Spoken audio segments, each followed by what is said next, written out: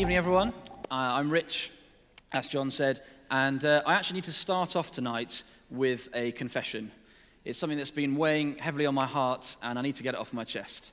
So the last time I was on stage was about 6 weeks ago, and I mentioned that it was actually not long until my wedding anniversary that was coming up, and I actually said it was the following Friday. And so I made a bit of a joke, kind of remind me to get the flowers and all that kind of stuff. And so I have a confession.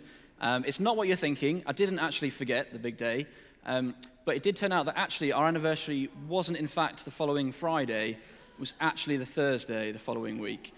So not really my finest hour. But it's obviously very important to celebrate these kind of things. And today we are, of course, celebrating Easter Sunday, which we celebrate with the traditional chocolate eggs and bunnies. And I'm sure you don't need me to point out that that doesn't necessarily have loads to do with the real meaning of Easter. But I did a bit of research, and interestingly, Easter is celebrated all around the world in a variety of ways, quite a few of which actually make what we do look quite relevant. So I thought you might like to hear a few of those things. So in Colombia today, they will have been feasting on a delightful selection of turtle, iguana, and a thing called a capybara, which is the largest rodent in the world. And I think there's a picture coming up any second now. Yes. Not quite sure how many portions you get out one of those things, but it's quite a few, I suspect. So the next celebration takes place in France, and over the whole of the Easter weekend, the church bells aren't rung as a sign of respect.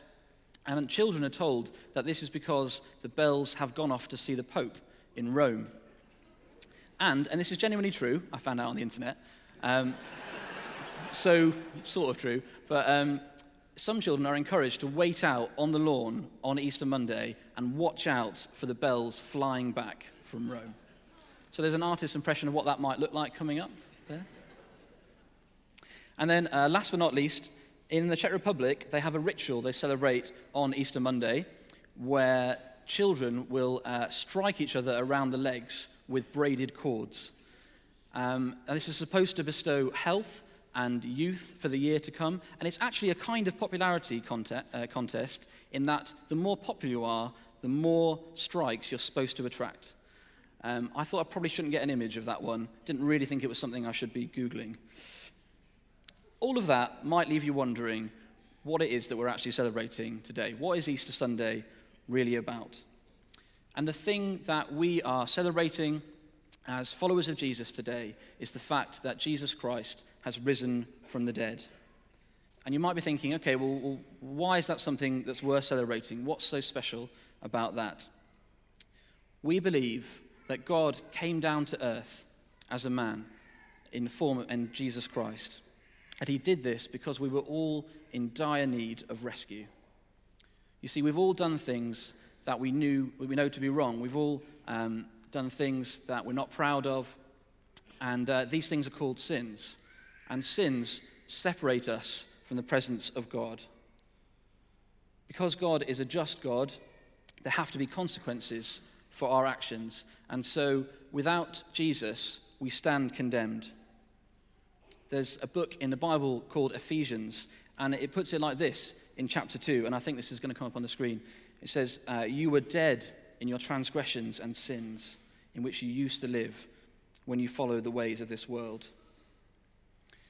But because God loves us, he didn't leave us like that. He didn't leave us in that place. That's why Jesus came to earth. Because Jesus was the only person who lived a life without sin, without rebellion, he was able to take the punishment that we all deserve upon himself. And we've just had Good Friday when we remember that Jesus suffered, he was tortured, and he died on a cross. He was crucified on our behalf. And as we've remembered, as we took the Lord's Supper, his body was broken and his blood poured out for each one of us. And through doing that, that sacrifice made a way for us to reconnect with God. He has cancelled out all the things that we've done wrong. And all of that would mean nothing if it wasn't for today, if it wasn't for Easter Sunday. Because today we celebrate that after 3 days, after Jesus was dead and buried, on the third day, he rose again from the dead and is alive today. That resurrection proves the truth of what Jesus said, and it proves that he was who he said he was, the Son of God, whose power is greater than that of the grave. The fact that Jesus rose from the dead is hugely significant. In fact, the Apostle Paul, who was one of the early leaders of the church, wrote in one of his letters which appear in the Bible, 1 Corinthians, he wrote in chapter 15 that without the resurrection, all of our hope is in vain, and we are of all peoples the ones to be most pitied. The resurrection also proves that Jesus has won the victory over death. We read in another book, in 1 John 25, that Jesus promised those who followed him eternal life. And the resurrection means that we can believe that promise. And so I've got 3 points today, and my first one is this: Easter is the best reason to celebrate that there is. And as followers of Jesus, we believe that the Easter message is the best news that anyone can ever hear. There was a guy who used to be in our small group who always wanted to talk about the resurrection. You know, whatever we were talking about, he always wanted to bring it back to that topic, which is a little bit inconvenient if you're trying to decide what to have for dinner. But I think he was absolutely right, actually, that the resurrection is something that's worth talking about. It's the central proof of our faith. You know, upon it stands or falls all that we hold to be true. And if you're going to have a topic that you're always talking about, the resurrection of Jesus is basically the best one that there is. We sang this evening, "Now death, where is your sting? Our resurrected King has rendered you defeated." That's the truth of what we're celebrating today. Jesus Christ has conquered the grave. The victory is complete. The power of death is rendered defeated. I thought it'd be good to take a moment to let the truth of what we're celebrating sink in. You know, whether you're familiar with that story and you've heard it countless times, or whether you're hearing it for the very first time, that's something that's worth reflecting on. You know, what does Easter mean for us today? So I thought let's just take a moment and think about, what does Easter mean for each one of us today?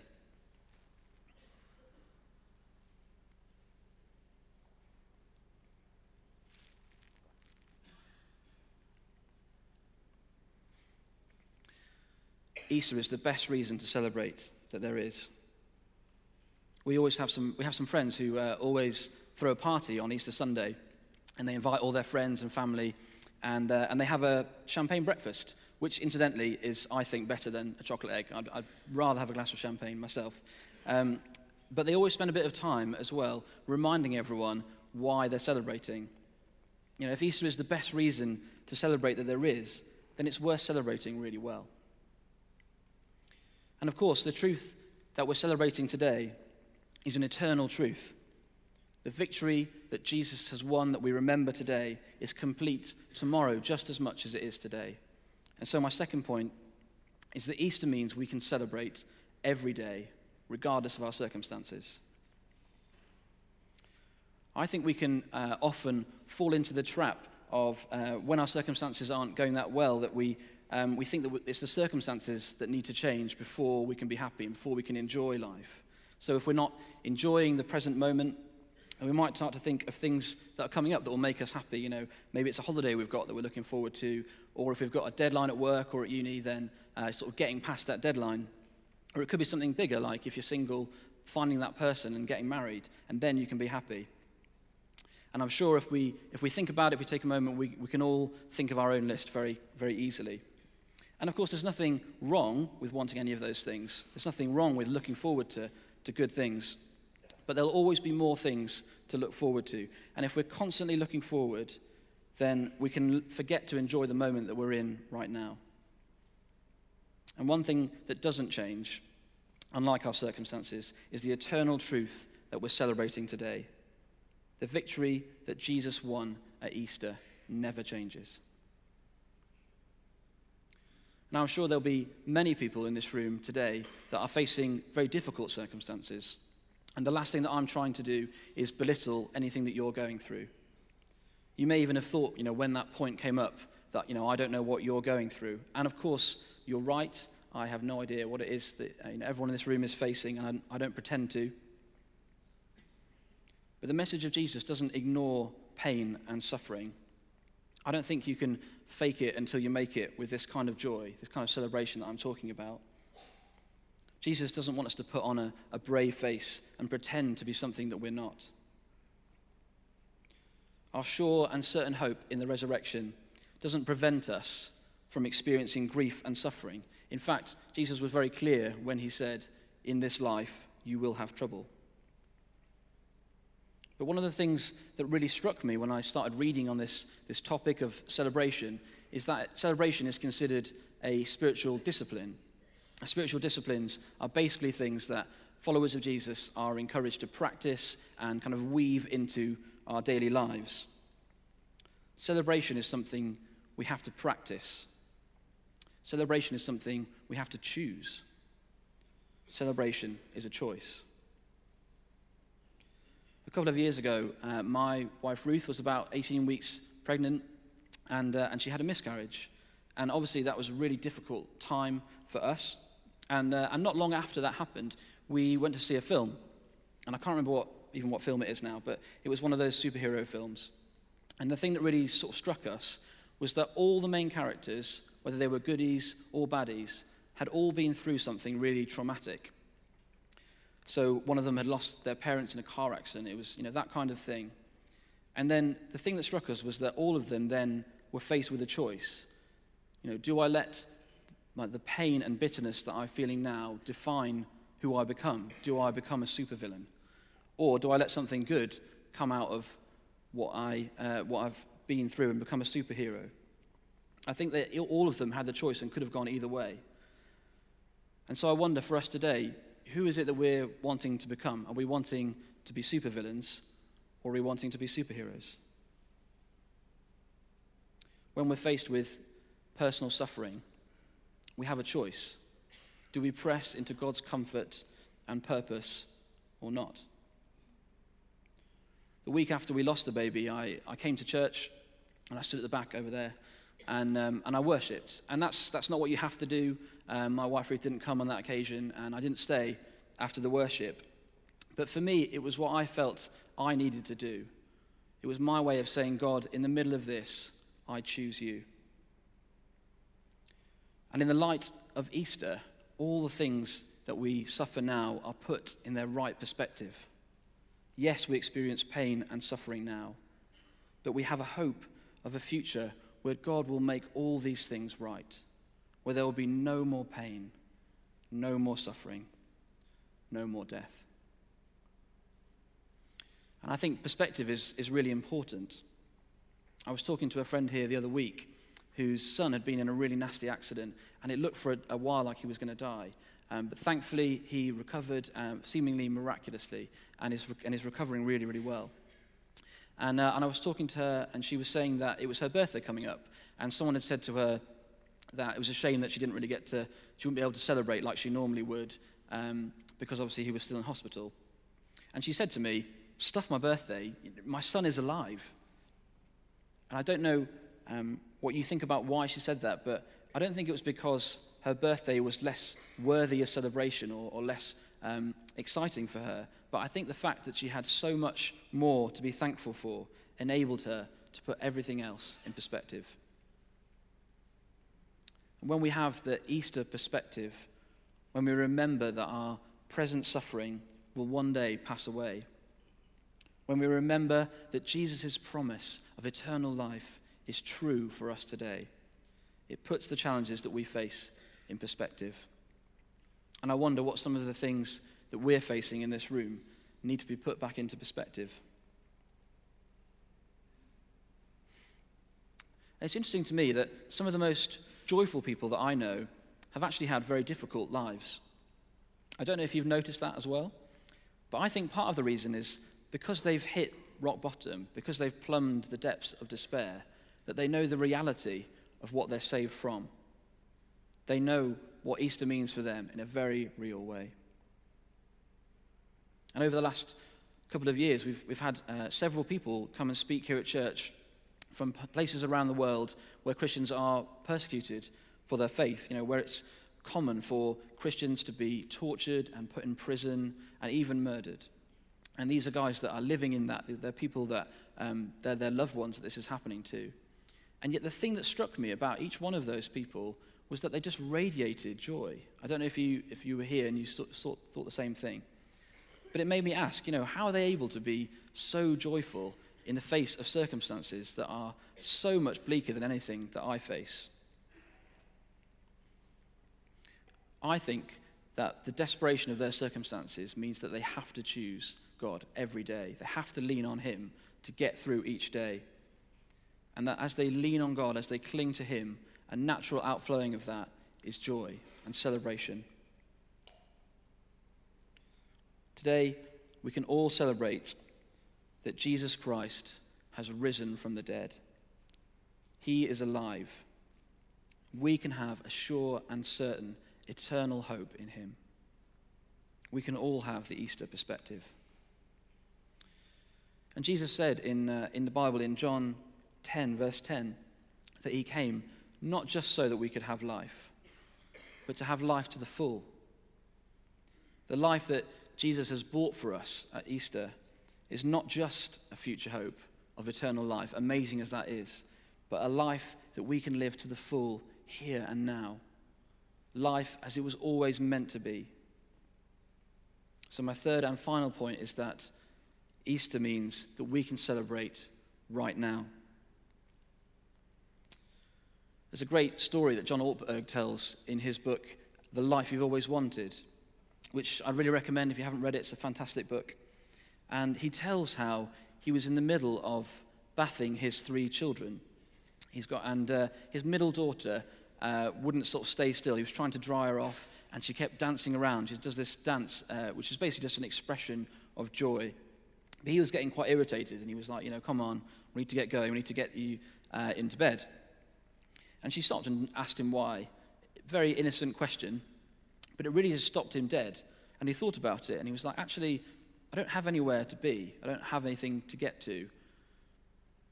He was just so used to being busy and being in a rush that he just slipped into autopilot mode. And so he stopped what he was doing, and he stood up, and he danced for joy with his daughter. And I love that image, I think if we're not careful, we can spend much of our lives waiting to live. Getting through this meeting, driving somewhere, looking forward to the weekend. How much of our lives do we spend on autopilot, waiting to live? For John Ortberg, busyness was the thing that was getting in the way of him really living. And I wonder, what is it for us here today? I learned a really interesting lesson about this, actually, as I was preparing this talk. There was an evening this week that I was working on the talk, and my wife Ruth wanted to have a bath. And we have a little son, Caleb, who's about 5.5 months old, and he was asleep upstairs. So Ruth said, will you listen out for him, put the baby monitor on? And I said, yeah, that's fine, but I was kind of hoping that he would sleep through so that I could carry on getting my work done. And of course, literally the minute that Ruth gets in the bath, I hear a little mumble, it becomes a bit of a moan, and then he starts crying. So I went upstairs and I picked him up and I rocked him a bit, and I sang him a worship song that I often will sing to him. But if I'm really honest, what I was thinking was, how long do I have to hold him before I can get back to work? And that carried on for, 4 or 5 minutes before the irony of what I was doing just hit me square in the face. Here I was writing this talk about celebrating and enjoying every moment, and I couldn't even enjoy this moment with my son. So I repented pretty hard, as I'm sure you can imagine, and I apologized to God for my terrible action, not his, for my terrible attitude. He had a great attitude. I apologized to God, and then I said to Caleb, enjoying this moment with you here and now is more important than getting my talk done. Sorry, but that's true. And God's grace is amazing. After that, I was able to sing some more worship, and this time I had genuine praise in my heart, and I encountered joy in an amazing way. So I've said that Easter means that we can celebrate right now. So how do we start doing that? What things are there that we can put into practice? I mentioned the Apostle Paul earlier on, and he wrote several letters which are part of our Bible. And one of these letters, Philippians, which was written to the church in Philippi, which is in modern-day Greece. And Bible scholars tell us that he wrote that with several purposes, but one of them was to encourage the church to rejoice in the face of persecution. And I think there's some really helpful stuff in what he said. So in chapter 4, verses 4 of Philippians, he writes, "Rejoice in the Lord always. I will say it again, rejoice." But he doesn't stop there. He goes on in verses 6 to 9, and I think this is going to come up on the screen now. Yeah, he says, "Do not be anxious about anything, but in everything, by prayer and petition, with thanksgiving, present your requests to God.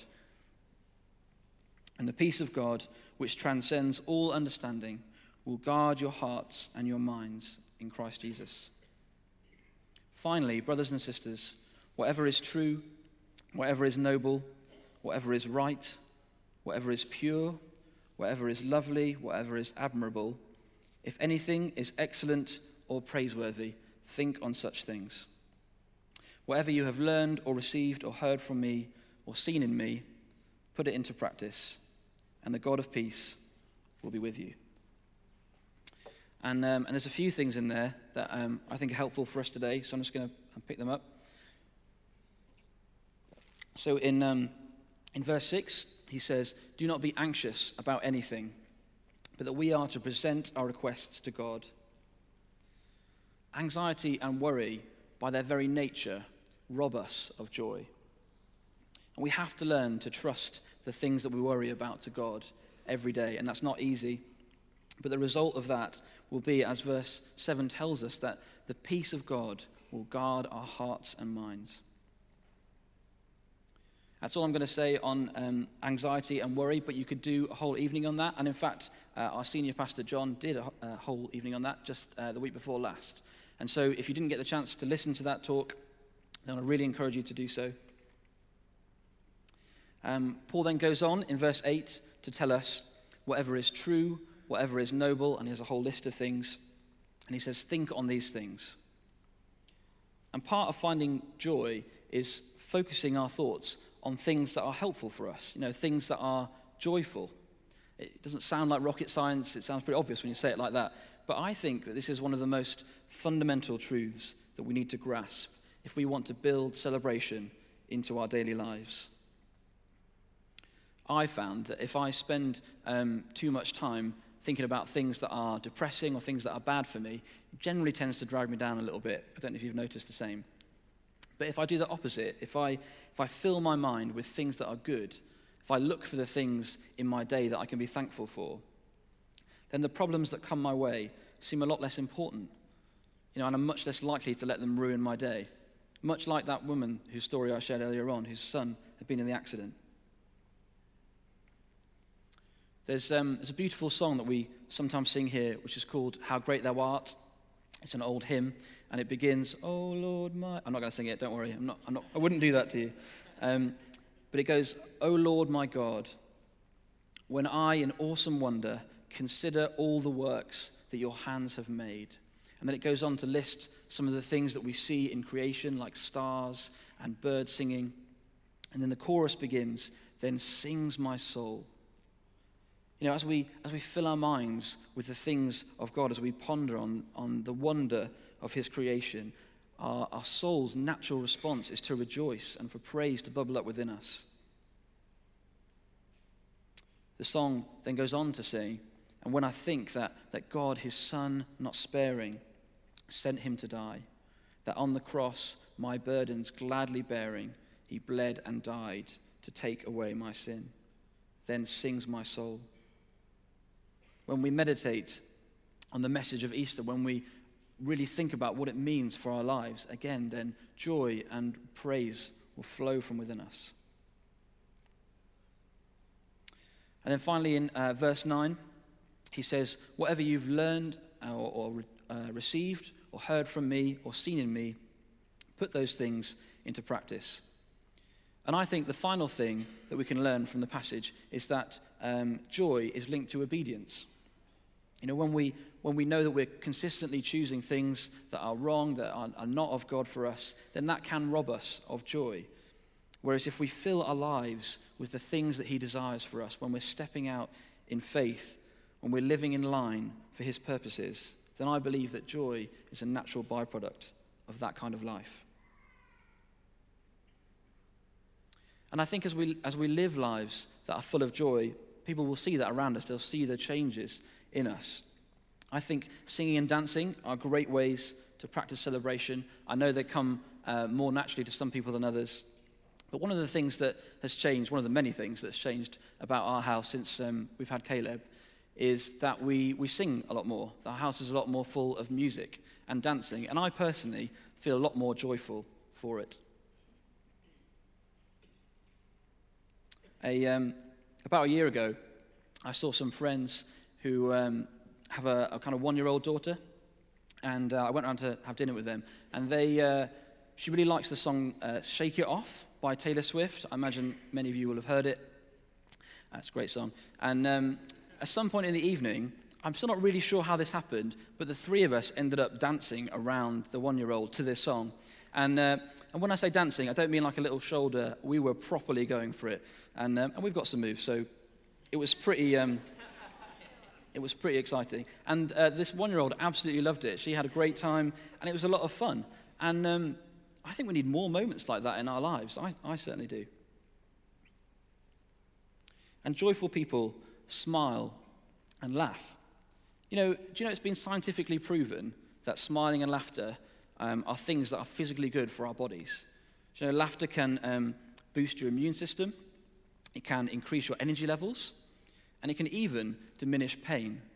We are designed for joy. One of the stereotypes of Christians is that we can be a bit boring and a bit stuffy, and we can take ourselves too seriously. But I think the very opposite of that should be true. Jesus rejoiced so much in life that he was accused of being a glutton and a drunkard.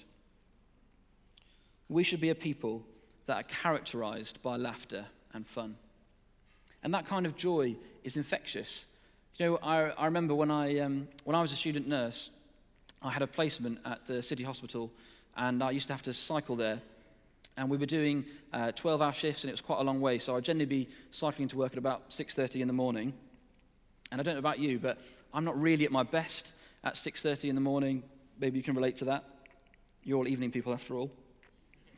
And I used to pass this same guy cycling the other way every day, pretty much every day. And this guy just had the most miserable look on his face. I don't know if he didn't like his job or whatever it was. His face just looked really, really down. And the first couple of times that I saw him, it actually really depressed me. And I kind of thought, oh yeah, I know how you feel, mate. It's early, isn't it? And but God really prompted me to not let that impact me, and just to smile at him. And so every time I saw him, I just put on this big grin, and I kind of nodded. And I didn't really say anything. I might have said hello, but that was all I did. And for the first few days, nothing, like just totally stone cold. I'm like, I'm feeling a bit silly now. But I pushed on through, and slowly, ever so slowly, he started to soften, and he started to acknowledge me and give me eye contact. And then very, very slowly, the corner of his mouth started to turn up.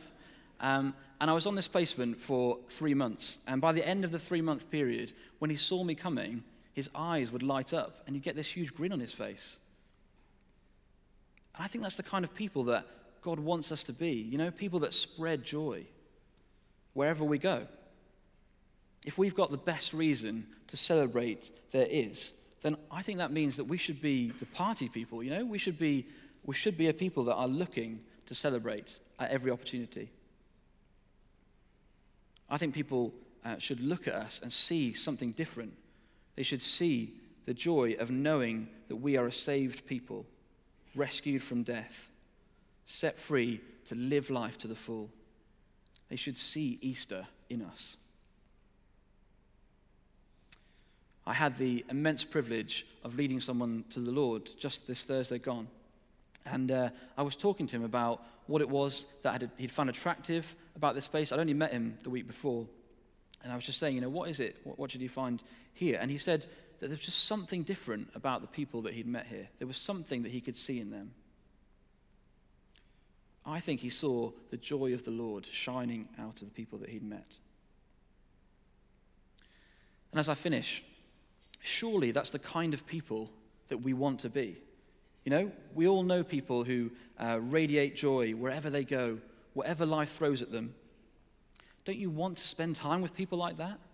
Don't you want to be people like that? I know I do.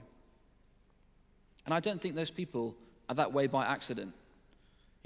I'm sure it's true that some people are more naturally cheerful than others, but I think people that radiate this kind of godly joy have practiced celebration. They have woven it into their everyday lives. They have woven the reality of what Easter means into their everyday. And so, just to sum up what I've said, my 3 points today are that Easter is the best reason to celebrate that there is. Easter means that we can celebrate every day, regardless of our circumstances. And Easter means that we can celebrate right now.